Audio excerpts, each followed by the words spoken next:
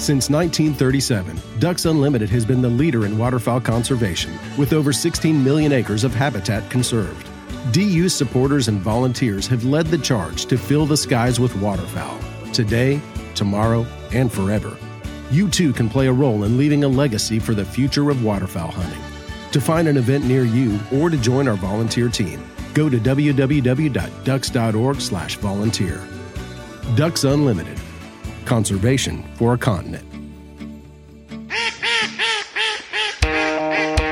Hello and welcome to the Standard Sportsman Podcast, where your hosts Brent Birch and Kaysen Short will discuss, debate, and detail trending topics within the sport of duck and goose hunting. Brent and Kaysen have over 80 years combined chasing ducks in Arkansas with a like-minded pursuit of leaving waterfowling better than they found it.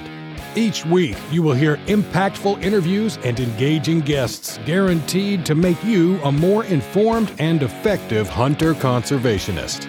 Thanks for spending time with us today. Now, let us jump into today's show with the guys.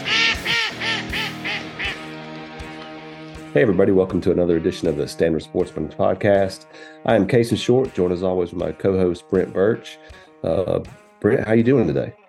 I'm pretty good considering the technical difficulties I just overcame to record this podcast, which we shared a little bit offline. It's probably not consumption for the entire listening audience, but technology's great until it doesn't work, and then it makes you want to pull your hair out. So, but I'm on the other side of that. I think this setup's going to work now, and we're ready to roll. Yeah, fingers crossed anyway. That's right. The Standard Sportsman Podcast is brought to you by the following sponsors. Waterfowl hunters deserve to have a set of waders that can excel year in and year out throughout the duration of the season. So Sitka Gear set out to build the best pair of waders ever. Constructed from Gore-Tex Pro Laminate, the face fabric offers added durability and is breathable in active working conditions while completely sealing out the elements. Importantly, they proudly stand behind all of their Delta Zip wader features with their 100% serviceable guarantee. And I'm speaking from experience, as I have sent my original pair of Sitka waders from the 2018 season back twice without a hiccup. Engineered to outwork, outlast, and outhunt everything else in the market, the Delta Zip wader from Sitka Gear is the gold standard for reliability. The Chatham jacket from Tom Beckby features the durable, weatherproof 8-ounce wax shelter cloth shell that develops a great-looking patina with use. I've actually worn this jacket the last couple of seasons and appreciate the shorter cut to it, so it fits great inside my waders. It's also a really good weight for most Arkansas days of field. So if you like to mix a little vintage look with your technical gear waders, this is the jacket. You can find the jacket online at tombeckby.com. You can also find it in their brick and mortar locations in Wilson, Arkansas, Birmingham, Alabama, and the new store in Oxford, Mississippi.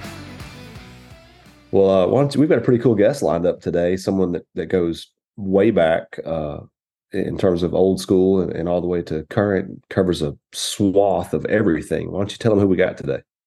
Yeah, I'm excited about this one because, a lot of our guests have been also good friends of ours, in the waterfowling circles, which is, in the grand scheme of things is pretty small. But today we've got a guy here that I've worked on hand in hand with several projects, one of which is the Waterfowl Hall of Fame that's there in Stuttgart that he's chairing currently. And he's been a panelist on the Duck Season Social, which is coming up next week, and worked on all kinds of things and contributed some stuff to Greenhead, the magazine, and of course the book and all that. And I know he's worked a lot with you too, but we're excited today to have Jim Ronquest on the show. So Jim, welcome to the show.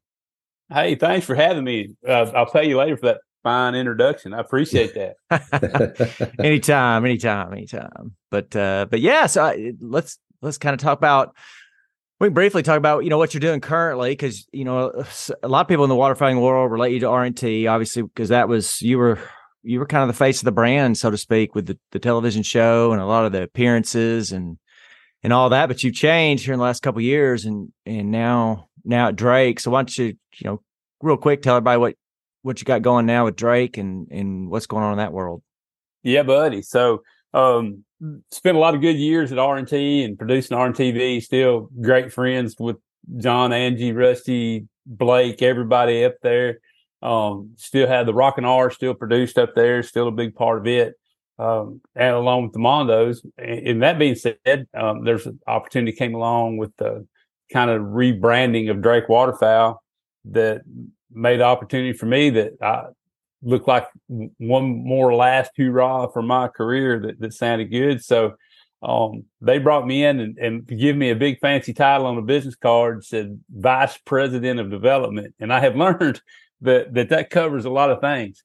And I still get to spend a lot of time in the mud and brush and weeds and turning wrenches and brushing duck blinds and all that sort of stuff. So besides that, I get to set in on some of the direction and of the company. And it's kind of fun for me, as other than the actual operations and shipping, I get to be a part of, naturally the marketing, public relations side, the product development side, and the sales guys help support them. So I get to set on several directions of the company and have input on it. So that's a lot of fun.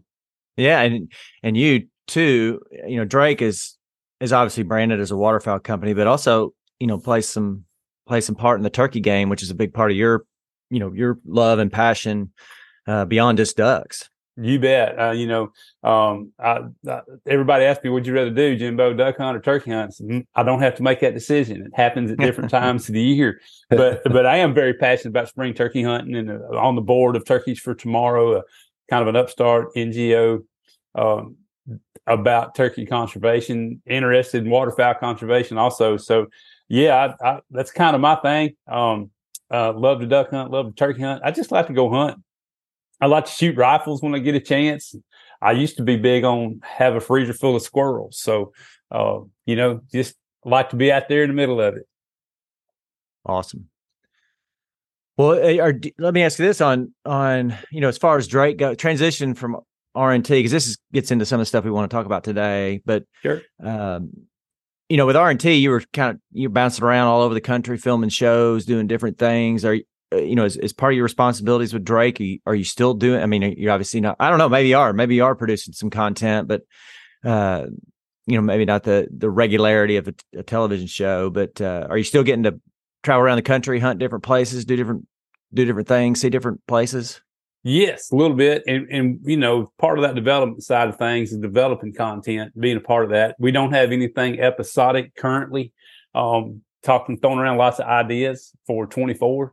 But yeah, I still get to travel a little bit. I was in Saskatchewan in mid-September, was in South Dakota on a pheasant hunt in October, and headed over across the Big River tomorrow, hunting Mississippi for the weekend on a place.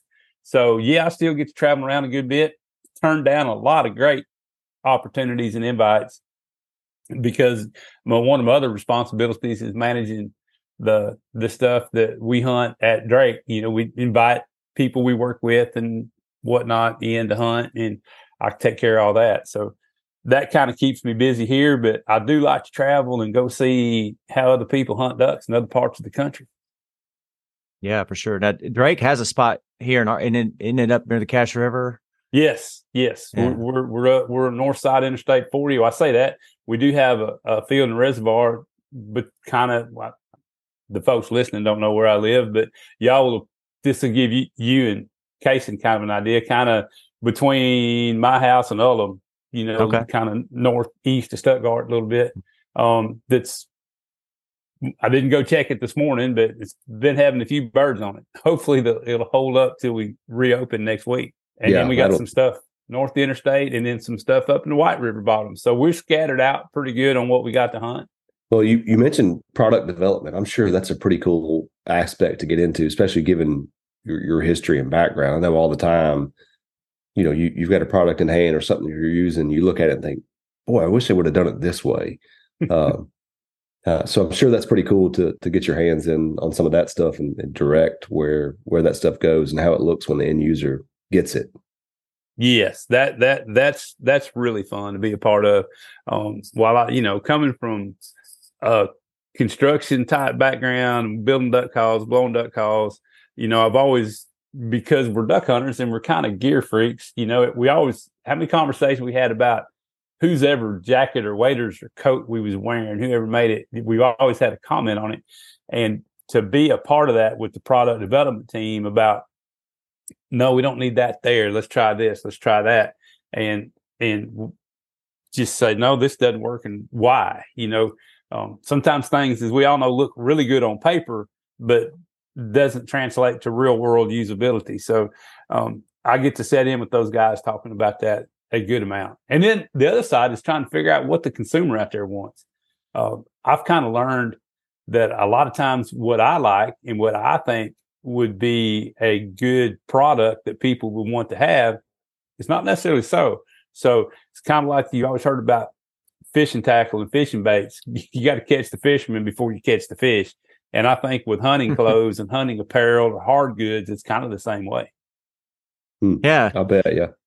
Yeah. And what's interesting too, and maybe we can talk about this for a second, but a lot of the companies in the current waterfowl apparel business are they've got a technical line, and then they've got a vintage line. Cause I know Drake has the McAllister brand that, started here in Arkansas way back when, and it's gone through a couple different hands, but y'all have got like I said, the technical gear, and then the vintage old school wool and wax cotton, you bet. Yeah. So I guess that's an attempt to, for those that like that old school look, even though you're going to have to mix it with some new school with waders and everything else. But I think that's pretty interesting that the diversity, even under one brand umbrella, that a lot of companies are going for. When we they're kind of separate, under the same umbrella. But it's what's really interesting there kind of goes back into what people want, because I'm always fighting for McAllister. And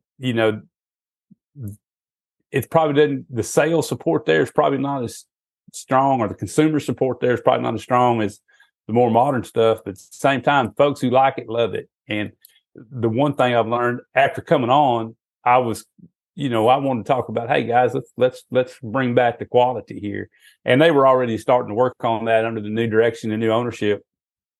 So, you always hear people say, well, that's the new McAllister. That's the Drake McAllister. Well, we're doing it like they did it years ago. So, that's coming back around and getting people behind it. It's pretty cool. And to your point, the modern fabrics, lighter, technical, waterproof, windproof, warmer, everything about it.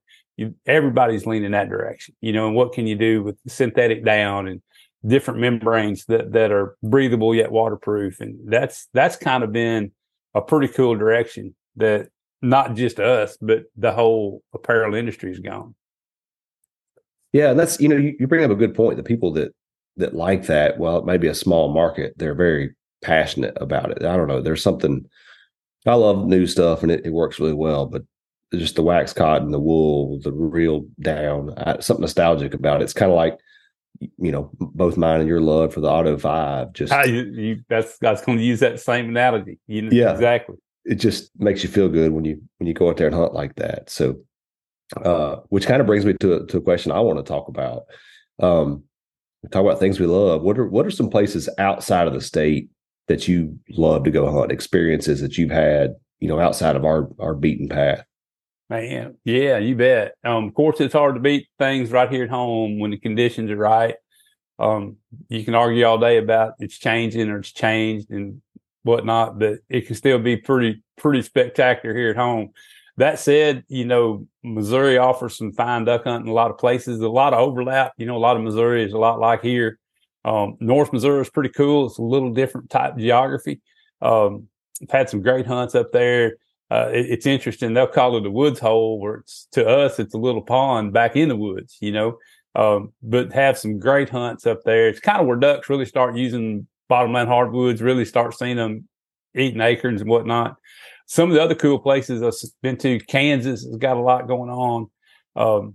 Western Nebraska, the warm water sloughs of Western Nebraska has been one of my all-time favorites. And, people, it's hard to place them. Folks say, what's your favorite? What's this? What's that? You get out of here, there's just a lot of really good duck hunting and a lot of really good places that's enjoyable to go see. Maybe kind of getting away from your question a little bit, but how many times we hear people say, man, the flyway shifted to Kansas and Oklahoma and Texas. Well, You get to traveling around out there, you get to riding them old ranch roads and riding through pastures and whatnot. You'll ride up on old duck blinds that's fallen apart or been there for a while or knocked it down. They built a new one. And Cowboy's been hunting ducks out there for a long time. And I don't think there's been a shift. I think it's just more people know about it. But there's some great hunting out there. It's different, hunting the watersheds or a pond or a small river, but it can be very, very fun and enlightening and get some big bunches in. Some stuff that's on my bucket list is Montana and Idaho. I got to go to Washington State one time, way, way back, hunting on the Columbia River, and that was spectacular. There's some awesome mallard duck hunting in the western states for sure, and always has been. Just more people know about it now. Yeah. Well, I've seen some of the stuff that you did with Jake Latundras back in the day, and watching that style of hunting looks incredibly intimate there on the western Nebraska like that, and it looks, open but similar to our timber hunting. You're talking working them in tight and close, and it looks really cool. It's definitely got a woodsy feel to it. There's a place we hunted out there with Jake, the Warm Water Slough, and heck, it wasn't. It was maybe as wide as a long wheelbase 4-door pickup is long. And, inside the Russian olives and willow trees and cottonwoods. And when they break to come in there, it's just like us hunting in the woods here. And it's close, mm-hmm. It's just unbelievably close and fun. And I just enjoy hunting out there, and some big, big bunches of ducks. Get out there on the Platte. And that's also fun. I remember hunting the actual channel of the Platte when you fast water, you shoot a duck, you better be on him quick or have a dog downstream pretty quickly, to get your birds. But they'll raft up in that shallow water on the Platte, and it's pretty neat. It's fun to see, especially late in the year when it's cold and that water starts freezing up. Even in that fast moving river, they move to them warm water sloughs. Oof, nothing prettier. Have snow on the ground, 100 pack of mallards belly up in your face at 10 feet. It's pretty cool. Yeah, the videos and stuff, because I've seen some of the episodes that y'all did out there and seen some other stuff, and it's an incredible background and scenario to put yourself in. But you mentioned a couple of times that the big groups of ducks in that part of the world. What do you attribute that to? Is it a narrower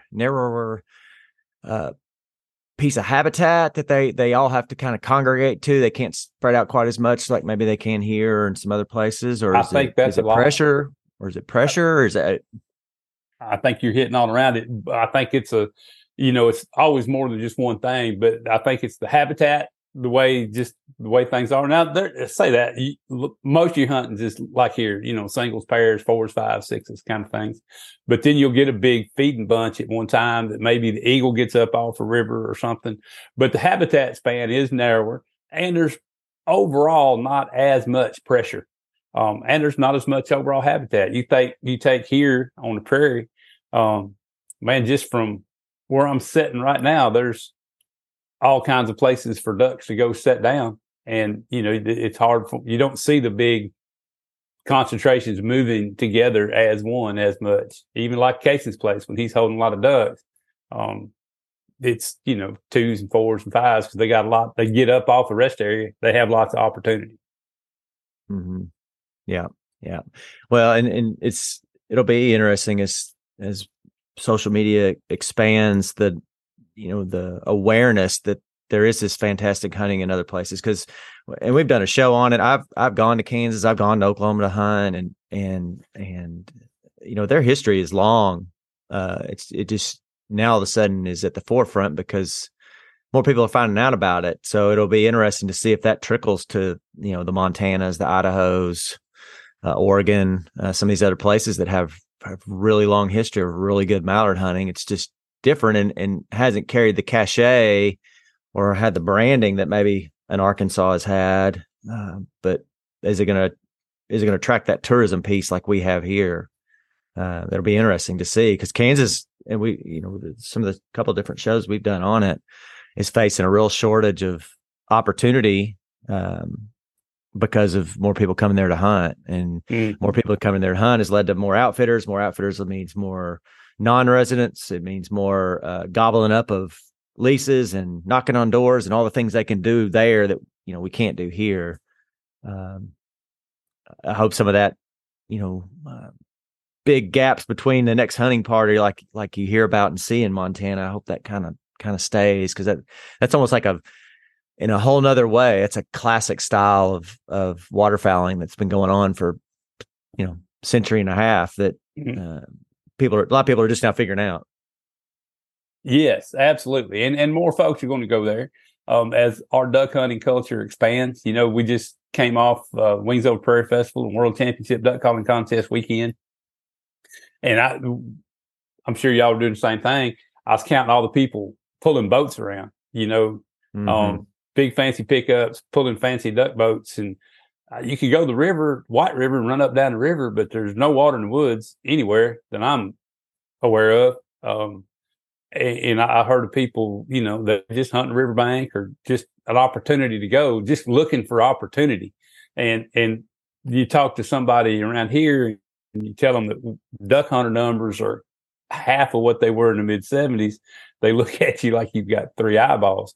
And it's good that folks want to come here, and it's good that we got people that want to continue to be duck hunters. However, duck hunter numbers are dwindling. So, where is that balance, and how does that work in the long run? I don't know. I do not have an answer for it.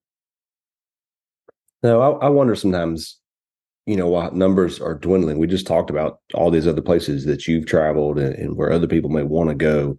You've got guys that now, because of the internet, because of everything else we have, they're hunting multiple states. So we've got fewer hunters, but I think every hunter is imparting more pressure than they used to. And that's my theory anyway. But I'm glad you brought up dwindling hunter numbers and the calling contest, because I wanted to talk to you about that.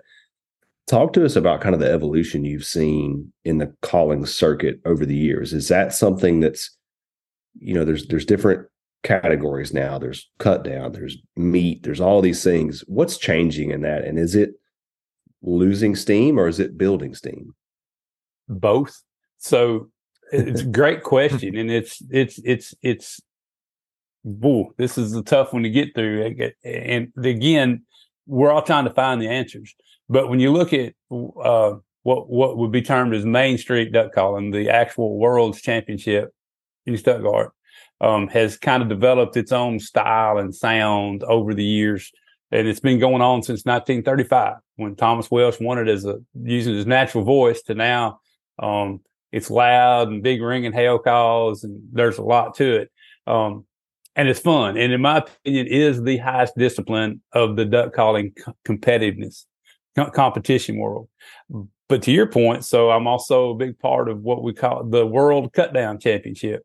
And that's, you have to use a call that is either developed from a modified D2 oat or a D2 oat. We've got kind of some special rules there that you have to blow a certain type of call under certain parameters. And that is growing immensely. This past year, we held the World Cut Down event at the Delta Waterfowl Convention in Little Rock, and we had 58 callers. Now, granted, nobody has to qualify to get there. You just sign up and blow.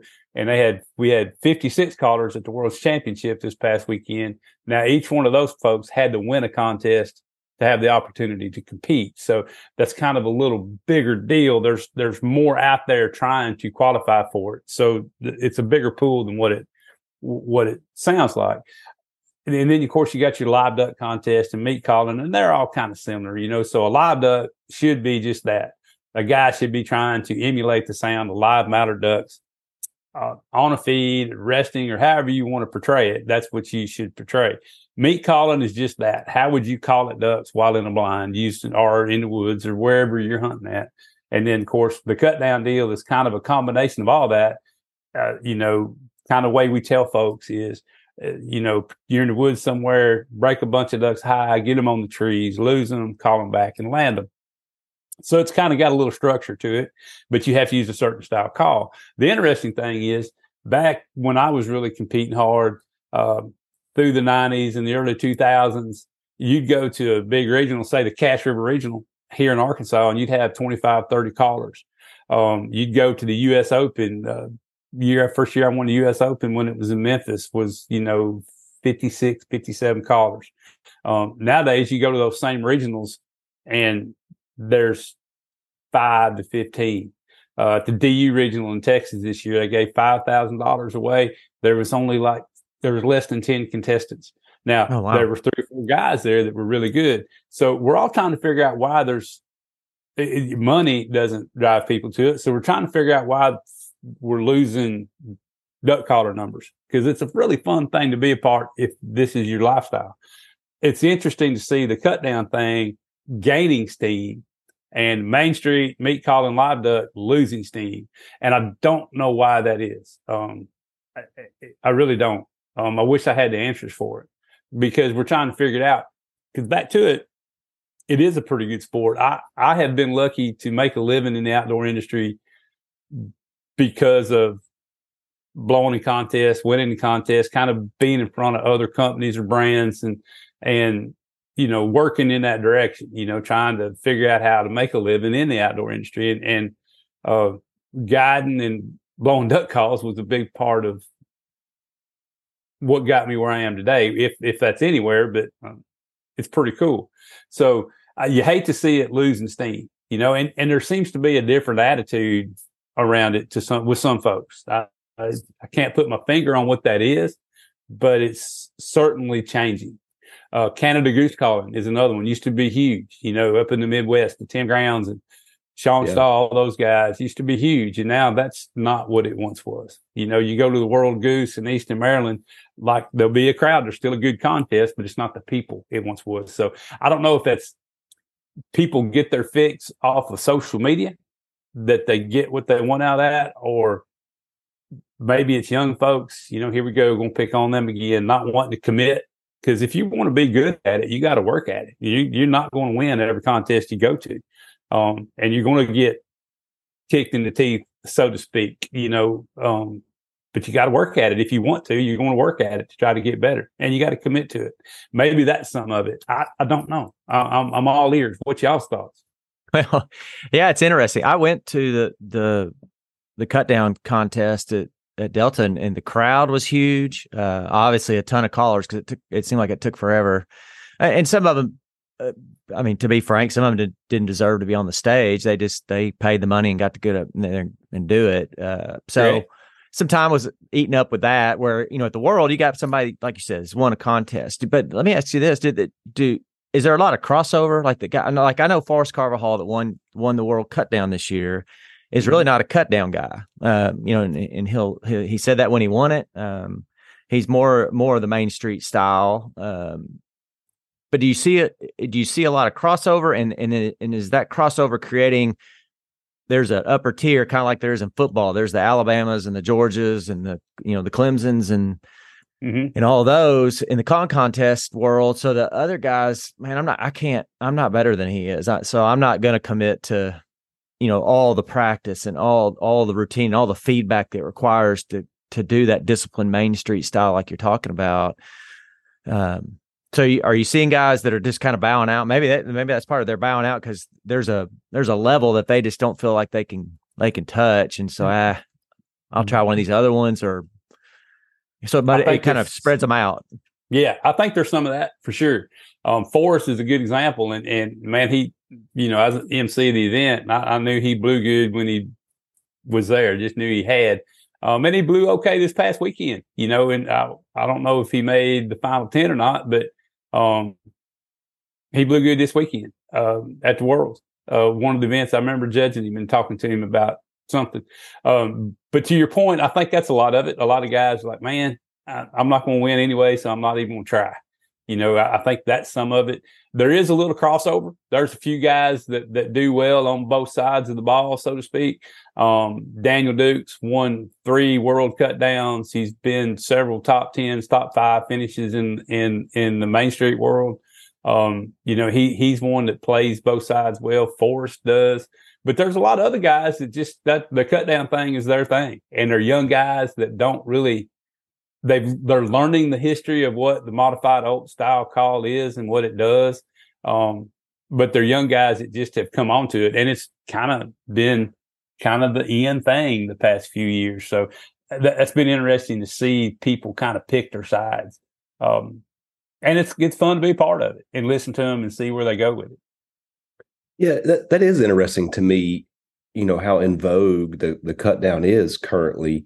I remember my grandfather, blew a D2 Old forever. And I can remember 30, 40 years ago, everybody kind of giving him a hard time about blowing that old raspy Old. It was not in style for a period. That was soft and quiet. That's kind of what gave rise to the timber call that R&T was doing.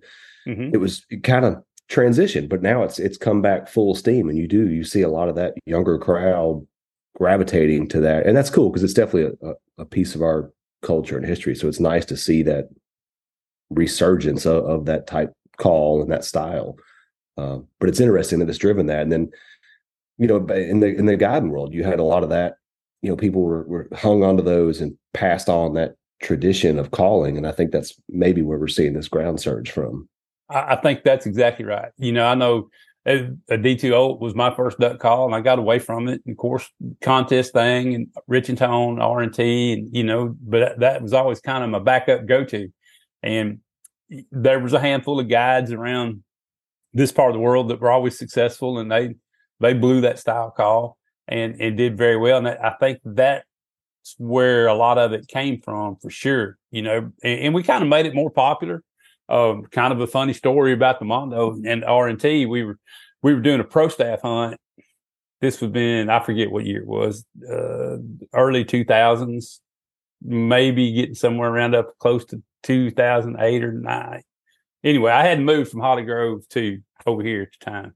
So we had big water in the White River bottoms, and Johnny was taking some folks to the farm. I was taking some folks to the bottoms, and come back, and one of the guys, we'd shot some ducks. One guy said, "Man, what is that black call Jimbo blows?" I said, "Man, that sucker sounds good."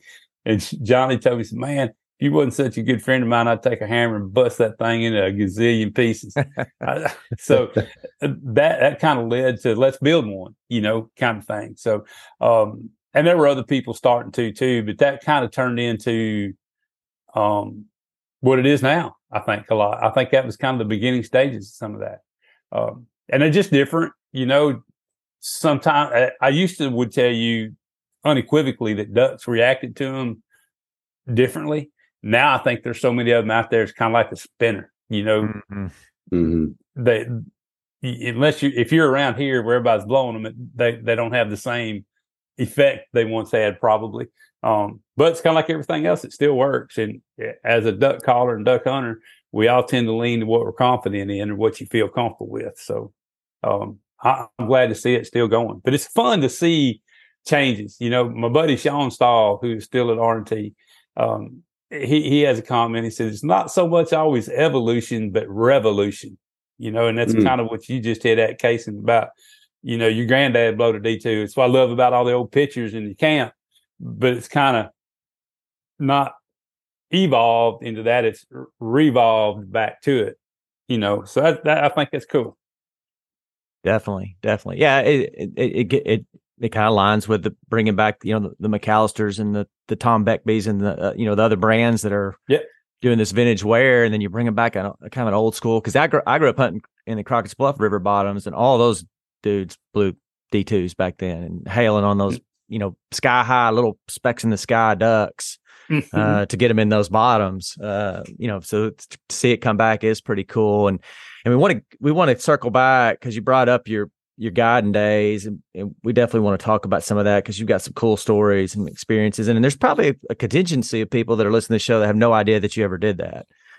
They associate you with the calling world and the TV show and all that, but that was obviously a big piece of your past. But specific to a duck call. Okay. The ones we're buying off the shelf, now I'm going to buy one off the shelf, and then I'm going to monkey with it to get it like I like it. Back when I was younger, I'd take it in and let Butch monkey with it, and I'd go outside, blow it, go back in. He'd snip here, do this, do that. On a contest call, the call that you're going to go, this is the call I'm going to use this weekend at the Worlds. How much are you modifying that from what comes off the shelf, or is it nothing like the call that comes off the shelf? Back in the day when you were blowing Main Street competitions, how much were you tweaking, and what were you tweaking on those calls? Not as much as you might think. You pretty much need to tune the call for you, whether it's an Olt or a Main Street contest call. But that was pretty much it. So I'd find one I liked and, that fit good, and they all feel a little different, as you well know, anytime you hand tune something and you sand it on it, even after it comes off the machine, they're not all going to be exactly alike. And each duck call has its own little personality. But for example, the call I won the Main Street with, that year I was trying to find a call I liked, and, was struggling with some. This is the early days of the MVP, and, just trying to find something that worked, and struggling. And John and I worked on one, and it blew pretty good. And we sanded on it just a little bit, pretty finite adjustments, and got it to where I really liked it. And it's still, guys will still borrow it to blow it today. But not as much. So you get a contest call off the shelf from whoever makes it, whether you're at R&T or Echo or RM or Refuge or whoever. Those calls should be relatively close right out of the box. Now, you'll probably have to change the reed length a little bit. You may have to do a little bit of hand work to change something, but not necessarily a great deal. Maybe reed trimming a little different, maybe hit the tone board in places, but you shouldn't have to do a lot. Yeah. So you're not boring anything out. You're just making those fine adjustments. You bet. Yeah. You start messing with the bore, and you start changing the back pressure up, especially on a Main Street type call. They can get where they run pretty wild, make them harder and harder to control. And of course, you're always trying to get more volume. Everybody wants to be louder than the next guy, but you got to do that within reason. But with a duck call, I say this to a lot of people, whose law is it? For every action, there's an equal and opposite reaction. With a duck call, there may be an opposite, but it may not be equal. So if you add the top, you may take away from the bottom. If you add bottom, you may take away from the top.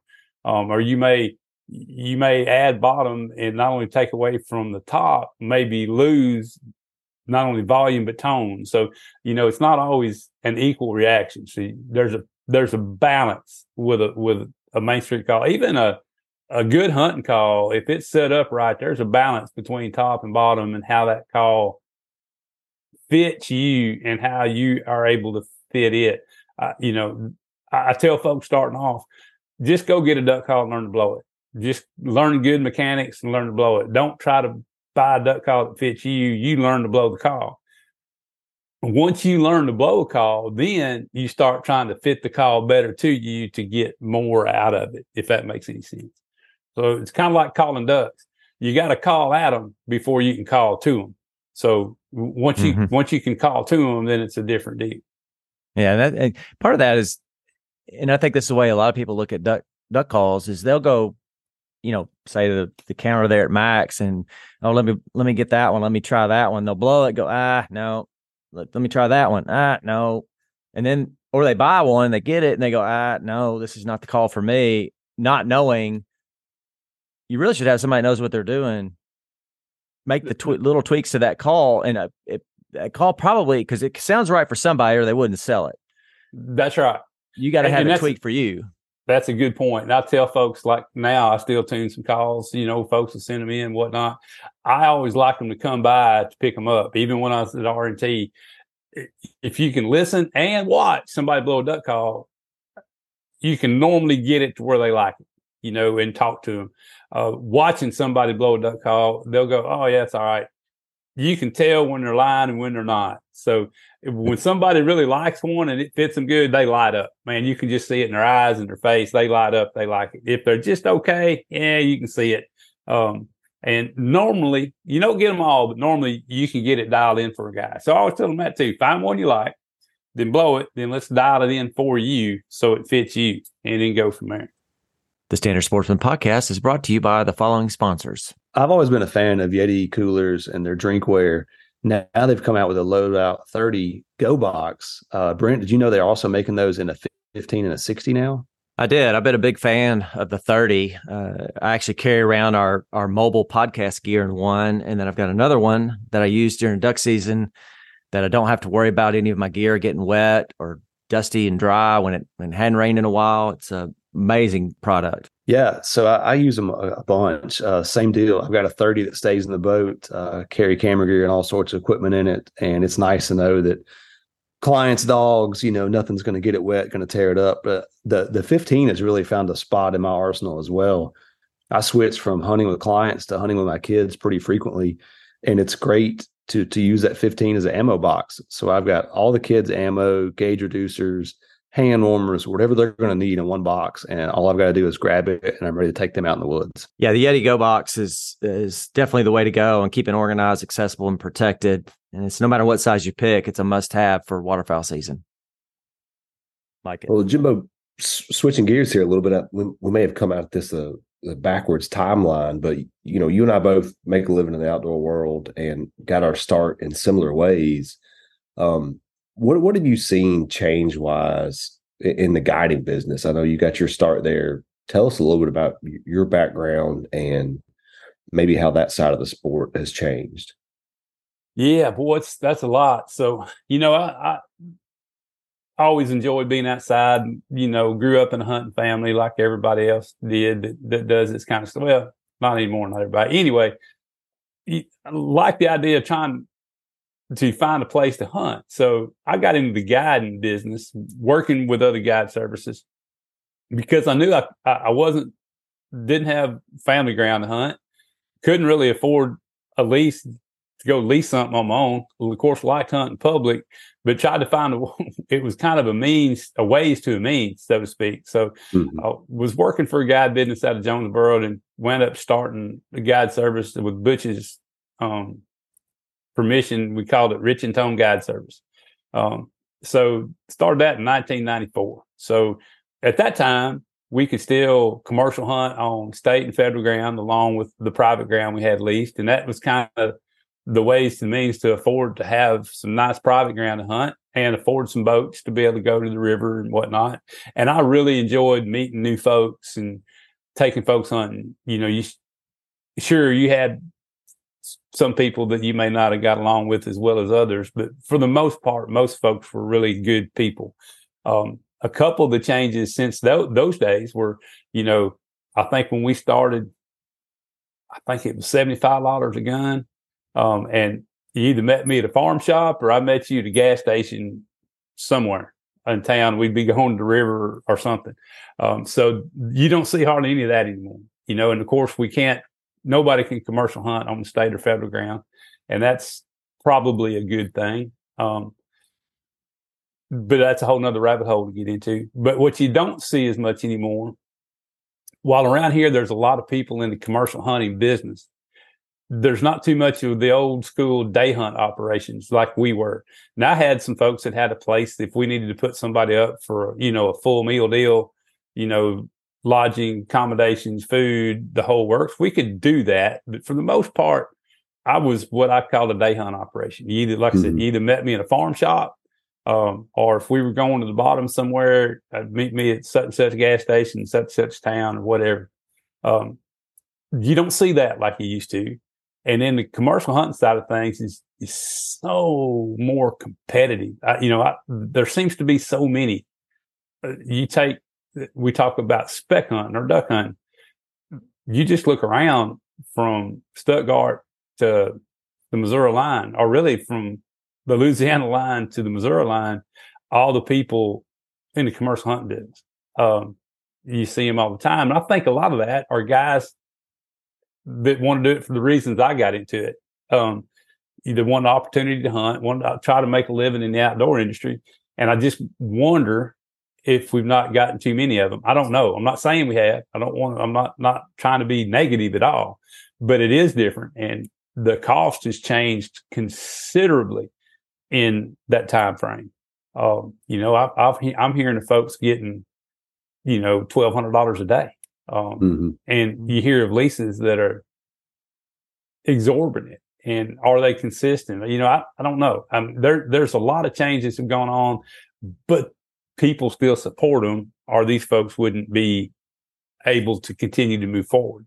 So I guess the biggest changes I've seen is the attitude around it.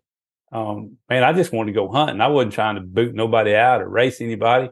These folks put their trust in me to try to show them a good hunt and maybe teach them something.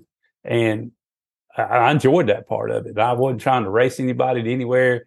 I wasn't about being in front of people. I told somebody the other day, I still hunt public some and still see the boat race and all that. And I always did my best to stay out of it. I always told folks I like boat riding, but I don't necessarily like boat racing. And I like a nice spirited boat ride, but I'm not out there to try to beat somebody. It's not my thing. Yeah. But that part has changed. It's all, got to get to the hole faster. Met a guy a couple years ago, and both of you have probably heard me tell this story. Well, I was still at R&T, and I was working a Saturday afternoon or something. This is my turn in the tuning shed for whatever reason. A nice young man come in, was talking, and he was played football, D2 college ball, and he wasn't going to be able to go pro, but he really loved to duck hunt. And I said, man, this is a really nice guy, and he said, look, public ground duck hunt. He said, that's my Friday night lights for my Saturday afternoons, man, trying to beat somebody to the hole or where I need to shoot ducks, whatever I got to do to beat you to that spot, I'm going to do it every way I legally can. And I thought, man, really? I mean, I get we want a good hole. We want to be in a good spot. We want a good opportunity, but has it came to that? And I hear more and more people, it's about the chess game with other duck hunters rather than trying to be under the ducks. It's how do we beat, man, I know Cason's going to be in the snag hole, him and his buddies. So we got to figure out how to beat him there and do this and do that. And man, I just want to go hopefully call it some ducks and watch my dog work, and entertain some folks. But I think that competitiveness has changed, or maybe I just see it more now. I don't know. Yeah. Well, man, you said a lot there. I think a lot of people forget that most of us that guide do it because we like people and we like hunting with people. And I think that's lost on a lot of people. I think some people blame the cost of leases or anything else. They blame it on most of the guide businesses, but I don't know that that's the case. I wonder if the inverse is true. The reason that cost has gone up so much is because everything else has gone up too. So a guide service is providing a service that's now worth more because everything else is harder to obtain. I mean, when we started in 53, we charged $10 a head, and we're a far cry from that now, but I wonder if it's kind of the opposite, and I don't know the competitive side of it. Go ahead. I'm sorry. No, I don't. I think you're on something there. I think everybody wants those opportunities, right? So land prices in general, they're not making any more of it. And if it's a really good, consistent place, there's some value there for sure. And there's more and more people. This is the tricky part to your inverseness, which I think you're right. Even though there's less duck hunters, we hit on this earlier, those of us who are involved in it, either we travel more or we invest more, or, we have more recreational property, or we're trying to lease ground to be able to enjoy what we have without having to fight the crowd. So I think it's a vicious circle of sorts. Yeah. But I think you're right. I think you're on something. You opened the door to something else there that we may not want to walk through, but I'm going to mention it anyway. So this came up in our previous podcast, and people kind of misunderstood what Brent and I were saying. And then our last episode was specifically about public ground. So I kind of want to ask you, you said when you were talking about guides on public ground, you said it was probably good that they ended that. And I remember that debate. I remember all the screaming and cussing about all that when it was going on. And it seems like no matter what the rules are, regulations on public ground, there's always drama. So it may take you a minute to gather your thoughts, because I've got some thoughts on it too, but elaborate on that you think it's probably better. And that's not, I'll say this before you answer anything. None of us are advocating to legalize guiding on public ground anymore, but I think there are some feelings that I don't know. Not that it was better, but it was just different. I know exactly what you're saying, and that's why I said probably better, because I didn't want to get tarred and feathered. Right. So for all y'all are listening to this that are anti-commercial hunting on public ground, know this: as a past commercial guide on public ground, I understand exactly what you're saying and what you're thinking. However, that being said, I'm probably gonna get tarred and feathered now. We'll have to edit this after we get down the road. Yeah, and I'm not advocating they open it back up either. I think nowadays, I don't know what would happen. It would probably be bad. That's why I say it's probably better off. But there were some aspects of that were good. There was a little bit of honor amongst the guides, a little bit of self-policing that was going on. There was some communication. Now, was there drama? Yeah, there was always some drama. There was always some bad blood. Or not bad blood, bad emotions, I guess. But there were points of it that made it work. And I think that's what you're leaning on. I don't want to get overly deep into that, so not all three of us don't get tarred and feathered. But there was a point of it that worked really well. And you could argue that if they would have tightened up those regulations more like Alaska or Africa or something, to where if you were commercial hunting on public ground, you had to be several different types of certifications, duck ID, first responder stuff, CPR, quite a bit of training to go into it to make it real. Maybe a bigger price tag that maybe you had to maybe pass a test. You had to, maybe made it a lot more to it instead of the wild, wild west. May have been a good program.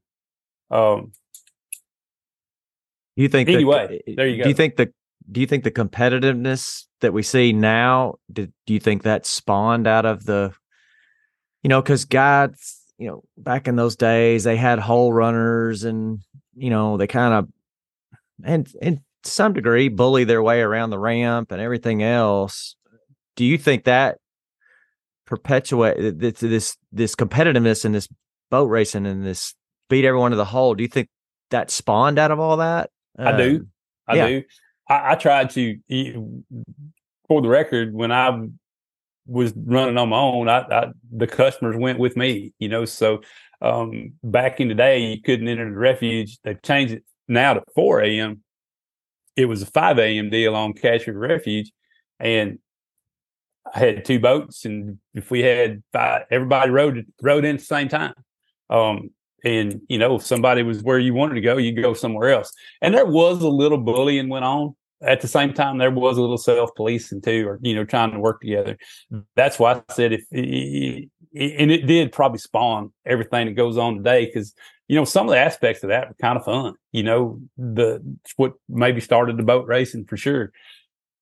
But if big if here, and I'm not advocating for this either, so don't send me any hate mail, please.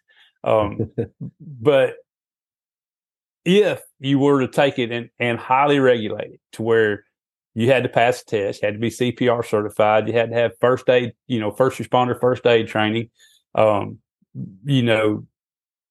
get all the permits you could, there was some talk when they outlawed it about Coast Guard. We were running up White River with folks that were paying you to be in a vessel. Mm-hmm. There was a good argument there that was regulated under the Coast Guard, and you needed at least a 6-pack license for that opportunity or to be able to do that. So there was a lot of things there. But if you took a person that passed the test, duck ID, everything, U.S. Fish and Wildlife Service, Game and Fish, all the permits, and offered a true service, there's an argument there that if you had a few of those guys there that worked hand in hand with the administrative side of Fish and Wildlife or Game and Fish, that could be maybe a good program. And I emphasize maybe there. Right. But you'd have to have the right people doing it, and for the right reasons. It couldn't be about, you couldn't do it just because you thought, oh man, this is cool. You truly would have to be the type of person that wanted folks to enjoy the area, be able to have some natural history education about them, about what they're getting to see and what they're getting to be a part of. Be able to talk to bottomland hardwood forest a little bit, be able to talk about the geographic history of the area, and be able to talk about ducks and duck calling and guns and boats, and be a person that could, take somebody that's never been before, that wants the opportunity, that pays taxes on the refuge system just like we all do from New York City, and be able to show them a good time and explain it to them and them enjoy it and get something out of it.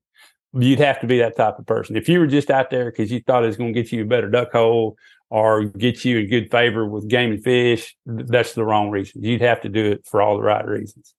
And there couldn't be many. Well, I think that's the interesting viewpoint there that you and I both share. Whether it be public or private, we are providing access or opportunity to this resource, be it on private ground or in this hypothetical situation, public ground. And I think maybe that's kind of where you and I are coming from on this. Not advocating to legalize this thing, not saying it would be better, but there were some aspects that were, and I don't know that it's better now. Let's take New York as an example. You've got a guy, him and his son want to come to Arkansas, and they want to experience the public woods of Arkansas. Were they better off in 1985 with a guide, or are they better off in 2023 today running a race or whatever they've got to do to get to a hole? How do they get that access in a better, safer, more enjoyable manner? And I think to your point, there's the potentiality for a better service and experience.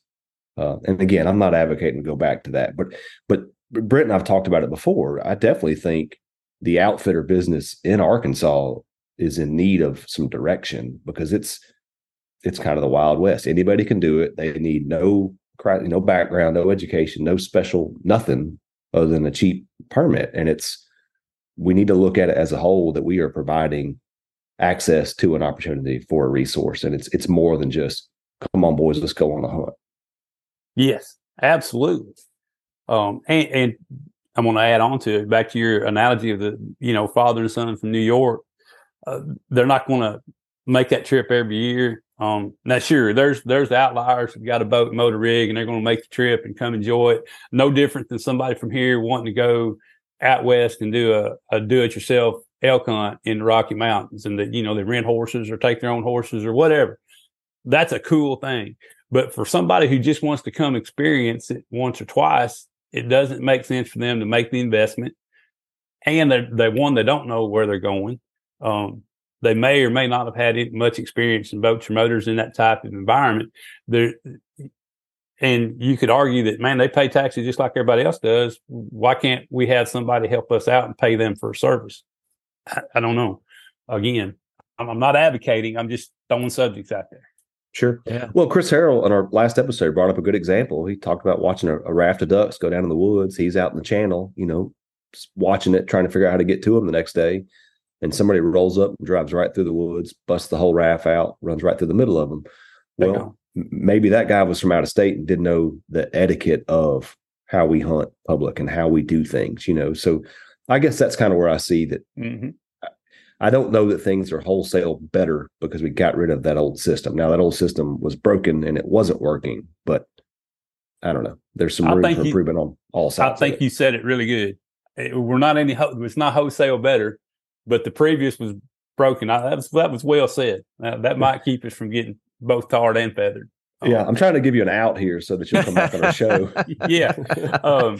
No, that was good, but it's all good points, And now we're going to move on from that a little bit to just pressure disturbance. I always try to scout. I'd go in the afternoon right up the river, where are ducks at? What are they doing? But, you go run through the middle of them. The disturbance is pressure too, as much as shooting into them. So now you wonder why, man, I ain't no ducks in the woods. Well, because we're running all through the woods all afternoon, looking around, scouting. That's a whole nother subject, but that would be one of those things that you could help educate somebody on. Mm-hmm. Yeah, and I wouldn't make the assumption too that those dudes that rolled off the main channel into the woods were out of state either. I mean, No. There are plenty of knuckleheads that reside within the borders of Arkansas that are causing some issues, and as we all know and have heard and seen, you just see it. So I don't want to just blame everything on our out of state friends. And hey, some of the best hunters I've been around are out of staters, and you mentioned earlier about traveling. I've traveled a lot, hunted both public and private in other states. So I have been that out of stater hunting public ground in somebody else's state, and always try to be cognizant of that. As we're all guests everywhere, so I always try to be cognizant of that and talk to folks and try to stay out of the way the best I can and still enjoy a good hunt, so I think that's good for all of us. Just we're duck hunters. And here's the other thing too.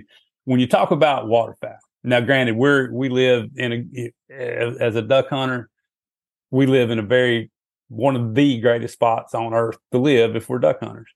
That said, we're talking about a resource that is continental in scope. They don't just belong to the state of Arkansas or Mississippi or Louisiana or Missouri or Kansas or Oklahoma or Texas or wherever you may chase them. This is a continental resource that travels from north to south to different countries, even to South America. You take about a blue-winged teal. So we're something continental to global in resource, and we're trying to manage what happens all right here. How do you balance the difference between the people and the resource and have people understand that they just don't belong to just us in this state or that state? I think a lot of people lose sight of that. Well, I'm glad both y'all kind of came to the defense of non-residents. I certainly didn't want it to seem like we were blaming them, because the resident hunters cause as much problem as anybody else. It's a two-way street. So saying that, since we're all, grabbing the third rail of duck hunting here, how do you guys feel about the non-resident ban, if you will, or the reduced days, reduction of days? Where do you weigh in on that? On state ground, here's kind of the issue, and I understand why they do it, especially on state ground. I'm probably going to get tarred and feathered again. I'm sorry, folks, but I just got to be honest here. And I understand it. I get it. I get why the commission has done that. But on the top of every state WMA sign, whether you're by Amita, Hurricane, Black Swamp, wherever, at the top of the sign, it says a federal aid project. Now, I'm probably going to get lots of hate mail for this, but we wouldn't have a lot of these areas if it wasn't for federal dollars put into them. And somebody that bought a box of shells in Indiana and whatever taxes they paid that went into that may have gone to the help the purchase of some of our state areas. While I understand folks that are adamant about feeling that they're losing their opportunity on their state-owned lands, I get that. And I absolutely get that. However, we need to understand where it all came from. Now, I'm not advocating the change, and I think what they're doing is fair to a point, because everybody gets an opportunity. They're not taking opportunity away; they're just limiting opportunity, and that's the only way you can reduce pressure is limit opportunity. That said, Brent, you may be more up to speed than I am, but I think every major waterfowl WMA in Arkansas was originally started with federal dollars. Am I correct there? And I may be wrong. If I'm wrong, I'll admit I'll take it. But it definitely played a role. Yeah. Again, I want to preface that I don't claim to know everything. So depending on how bad the tar and feather is coming, I'm confident that there were federal dollars, at least all of them. Whether it started there or not, I don't know. And I probably should. But there's an argument for everything, Casey. There's two sides to every story and every coin. And with the non-resident thing, I don't know how I feel about it, because with all the federal ground we have, I think a lot of what it's done is, if you can't go hunt state ground, if I'm coming up here from wherever, come over from Georgia to enjoy a week or two of duck hunting, and I hit where I can hunt state ground, and now I can't hunt state ground, and we got good water conditions, that's just going to put more of a crowd on the federal ground. That's right. So that's kind of where I wonder about it. Kind of like you robbed Peter to pay Paul. But I don't have an answer on how to fix all that at all, because I do understand trying to give state residents more opportunity on what is now state-owned property. Sure. Yeah, and I think the Game and Fish is aware that this current format of these locked-in windows that they can come is dumping more pressure on the refuges, the federal ground, to where there's got to be just some tweaking in there as to how we can spread that out and maybe manage that, especially when you're in a low water year and things like we're experiencing, where there's not expansive habitat, say in the White River bottoms, and there's probably very, very little actually. Maybe some little lakes and stuff like that have water right now, but they're probably pretty low too. So everybody's cramming into one spot. But I definitely believe it's on their radar, and continue to try to improve that experience, because, and we say this all the time, we've said it on numerous episodes previously, we cannot underestimate how important it is for us in Arkansas to have and continue to perpetuate the non-resident hunter coming here. Mm-hmm. We can't support the 50,000 in-state duck hunters that in modern day, Arkansas duck hunting, we cannot financially support what the ducks need that come here. Because we need them. We need that economic impact. Absolutely. And that's where I think the catch is with a lot of people. Again, you take a person that hunts by meat all the time, and you tell him when he's trying to put his boat in 2 days after Christmas, and we've had a couple good fronts and Biometer's full of water, and you tell him that there's less duck hunters now than there was in the mid 70s, again, he's going to look at you like you got three eyeballs. But in the big picture things, and you look at our loss of duck energy days across the state, across all the wonderful potential waterfowl habitat we have, our duck energy days are down. We have places where we can increase habitat, but we need dollars to do that. Our, bottomland hardwoods or infrastructures need worked on, need changed. So we don't lose everything that we've got that made it so great.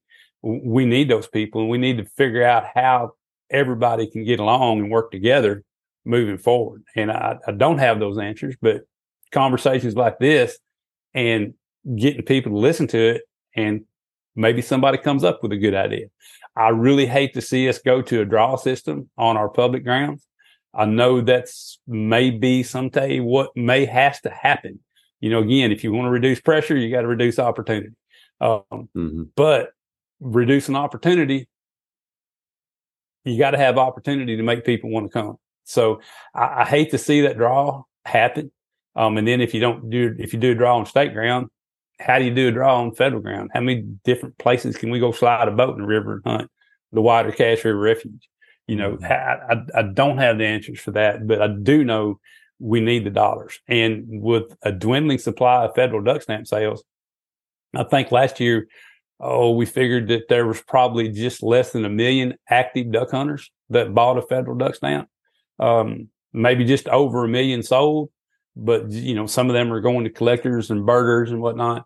So as we start losing dollars into the fund, when you look at the North American model of wildlife conservation, not only waterfowl conservation, as that pairs down to the North American Waterfowl Management Plan and federal duck stamp dollars and all that, what drives it is us that partake in the sport yearly.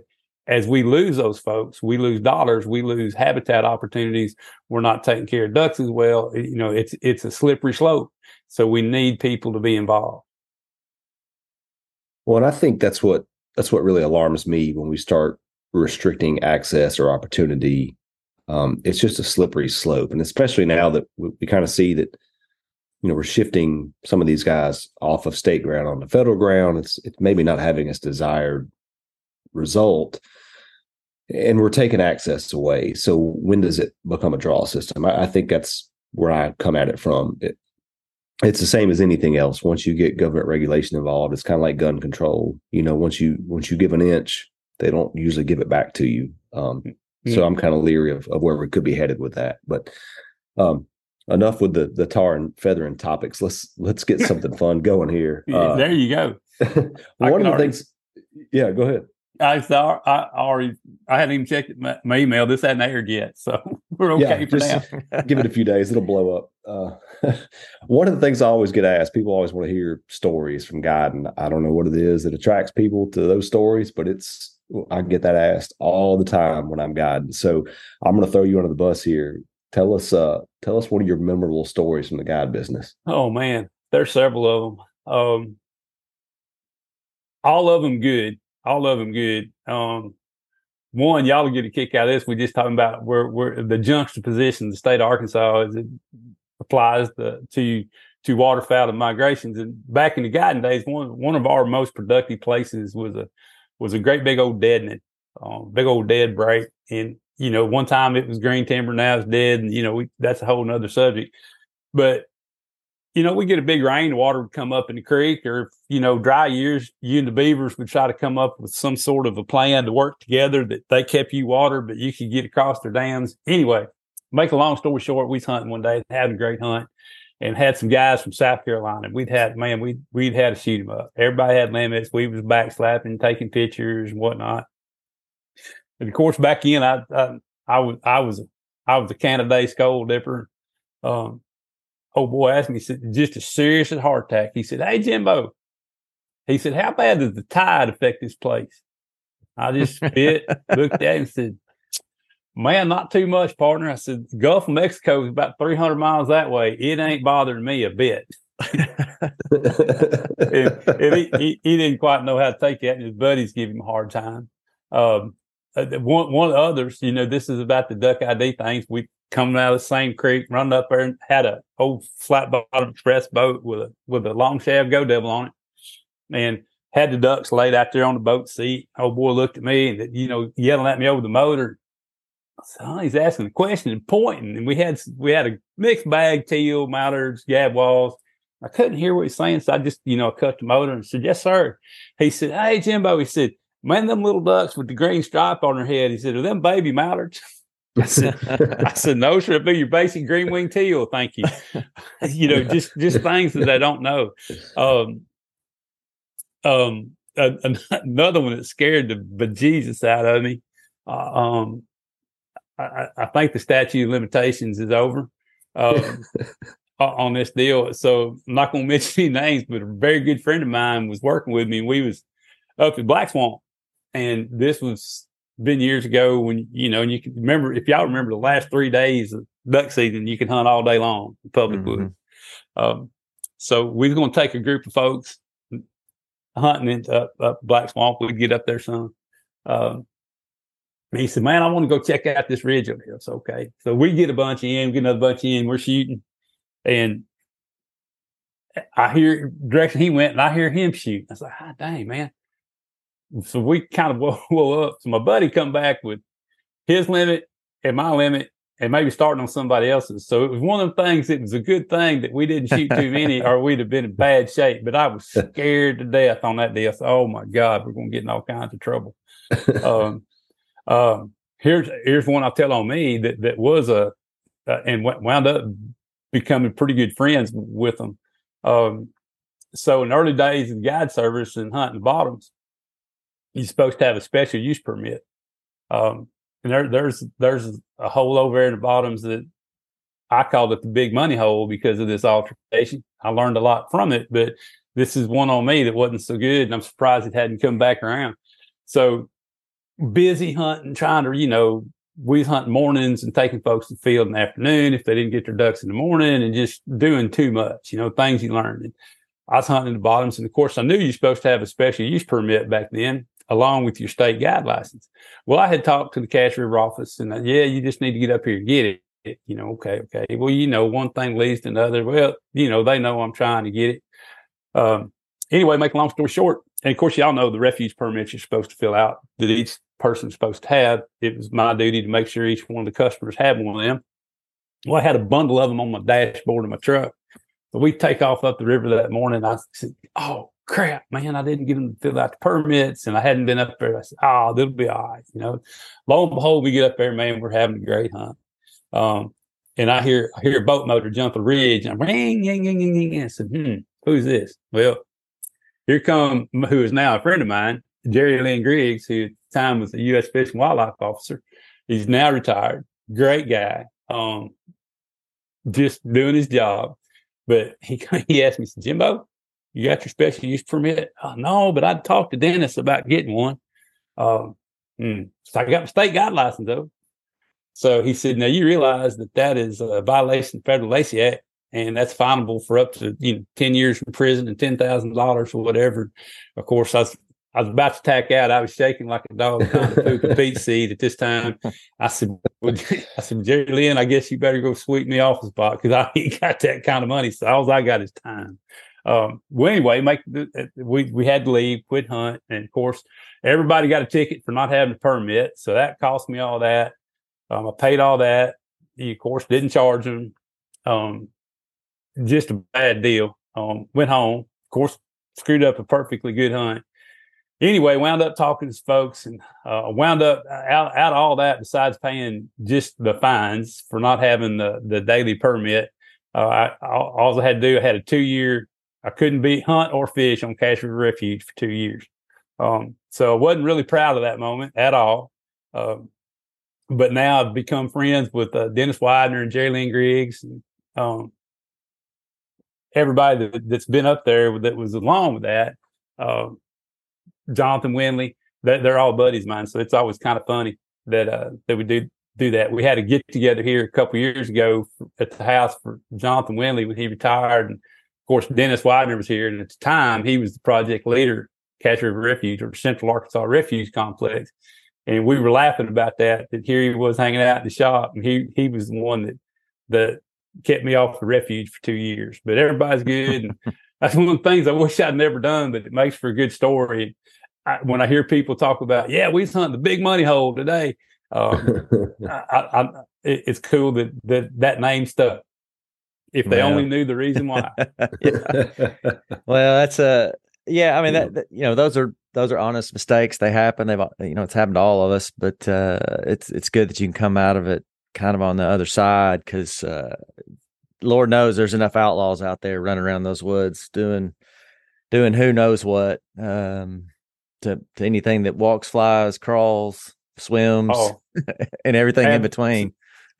Yeah, absolutely. That was just one of them deals of being stupid. I was like, I called him, talked to him. I'm not trying to get around it. I just hadn't, been up to the refuge office to buy him a permit. It just is, and then you forget other stuff. So I can look back now and laugh about it. But man, when it happened, I was scared to death. I thought, man, I'm going to go to jail. I'm going to be broke. I thought all kinds of things.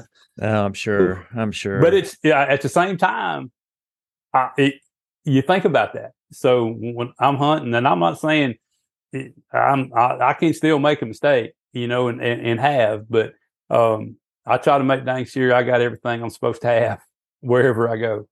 Yeah, because the ticket could get a little hefty for sure. It depends on what kind of mood you catch the wildlife officer, game warden in that day as well. So I can understand that. But man, this has been an awesome episode. This is the same conversations we have on the phone and when we're together in person, and it's kind of cool to carry it over into a podcast episode. But we've always got a question we try to ask our guests if time allows. So we definitely got to throw this one your way, and it may take you a beat to come up with the answer that you want to come up with. It may just rattle right off the top of your head, but we try to end it with asking our guests, if there was one thing you could change in modern day waterfowling, what would it be? And so I'm gonna throw that one at you and let you answer it at your leisure. Ooh, one thing you can change. equipment, regulations, whatever. Right? Whatever. It could be anything. Man. One thing. What's the one mostest thing I could change if I could change? I'm getting ready for something groundbreaking here. No, I mean there's just so many. There's just so many different things. Well, if you were starting to change, I mean, if you want, I mean, we all talk about, you know, things that we see going on, but I mean, there's one, man, if I could start with this, if we could do better at this or whatever it is. If we could figure out, I mean, there's some low hanging fruit there. You know, I guess you could say, even, I don't want to be a hypocrite because I use one today. We all do. But if we'd never seen a spinner, I think we'd been better off. But now that you ain't putting that rabbit back in the hat. Duck Energy Days, something that we could do, whether it be governmental, statewide, however we could do it, to where we could have the groceries back on the ground in the state of Arkansas we had in the 70s, 80s, early 90s. Mm-hmm. If we could find a way to find a program that where farmers still make a living, but we could wind up with different varieties. Maybe there's something we could develop, some sort of something you come through, cut your rice, maybe get an earlier variety that always retune, or replant some sort of a really fast maturing millet or something behind it. Just something that we could increase our duck energy days from one quickly. We're in such a deficit that's constantly affecting our yearly recruitment and ducks coming back to Arkansas. And the more geese we're starting to winter, along with ducks, we're starting to use up more and more waste grain that's on the ground. Less natural habitat, natural foods. If there's a way we could find to signature of a pen could put duck energy days back on the ground that we need, that's I would like to figure that out. Yeah, excellent answer. That's a good one. That's a good one. And there's some stuff on the horizon coming along that I think will help that. I don't know that it will fix it, but it all comes back to funding, and that's where we come at. We need more hunters. That's the revenue we need in the sport to fix those issues, not just in Arkansas, but everywhere, continent wide. So, Jimbo, man, thanks for your time today. Great episode. Enjoyed having you on. I don't know how many hours you and I have spent talking ducks, but it was fun to do it here. So I appreciate your time. Man. Well, like Brent said, that's an insight into one of our conversations, whether at the camp at night or somebody's got a long road trip and you got time to sit and chat. That's the kind of conversations we like to get into, and it's real. And I hope somebody gets something out of it. Yeah, maybe next time we'll just talk Ford trucks the entire time. That'd be fun too. You and I can definitely go down a rabbit hole on that. So. Yeah, that'd be fun too. Yeah. Well, I appreciate it. Thanks for all our listeners for tuning in. You can check us out online at standardsportsman.com. Check out this podcast or check us out on social media at The Standard Sportsman. Thank y'all. The Standard Sportsman podcast is brought to you by the following sponsors. From the people who brought you the first motion goose decoy in 1994 comes the first motion silhouette decoy.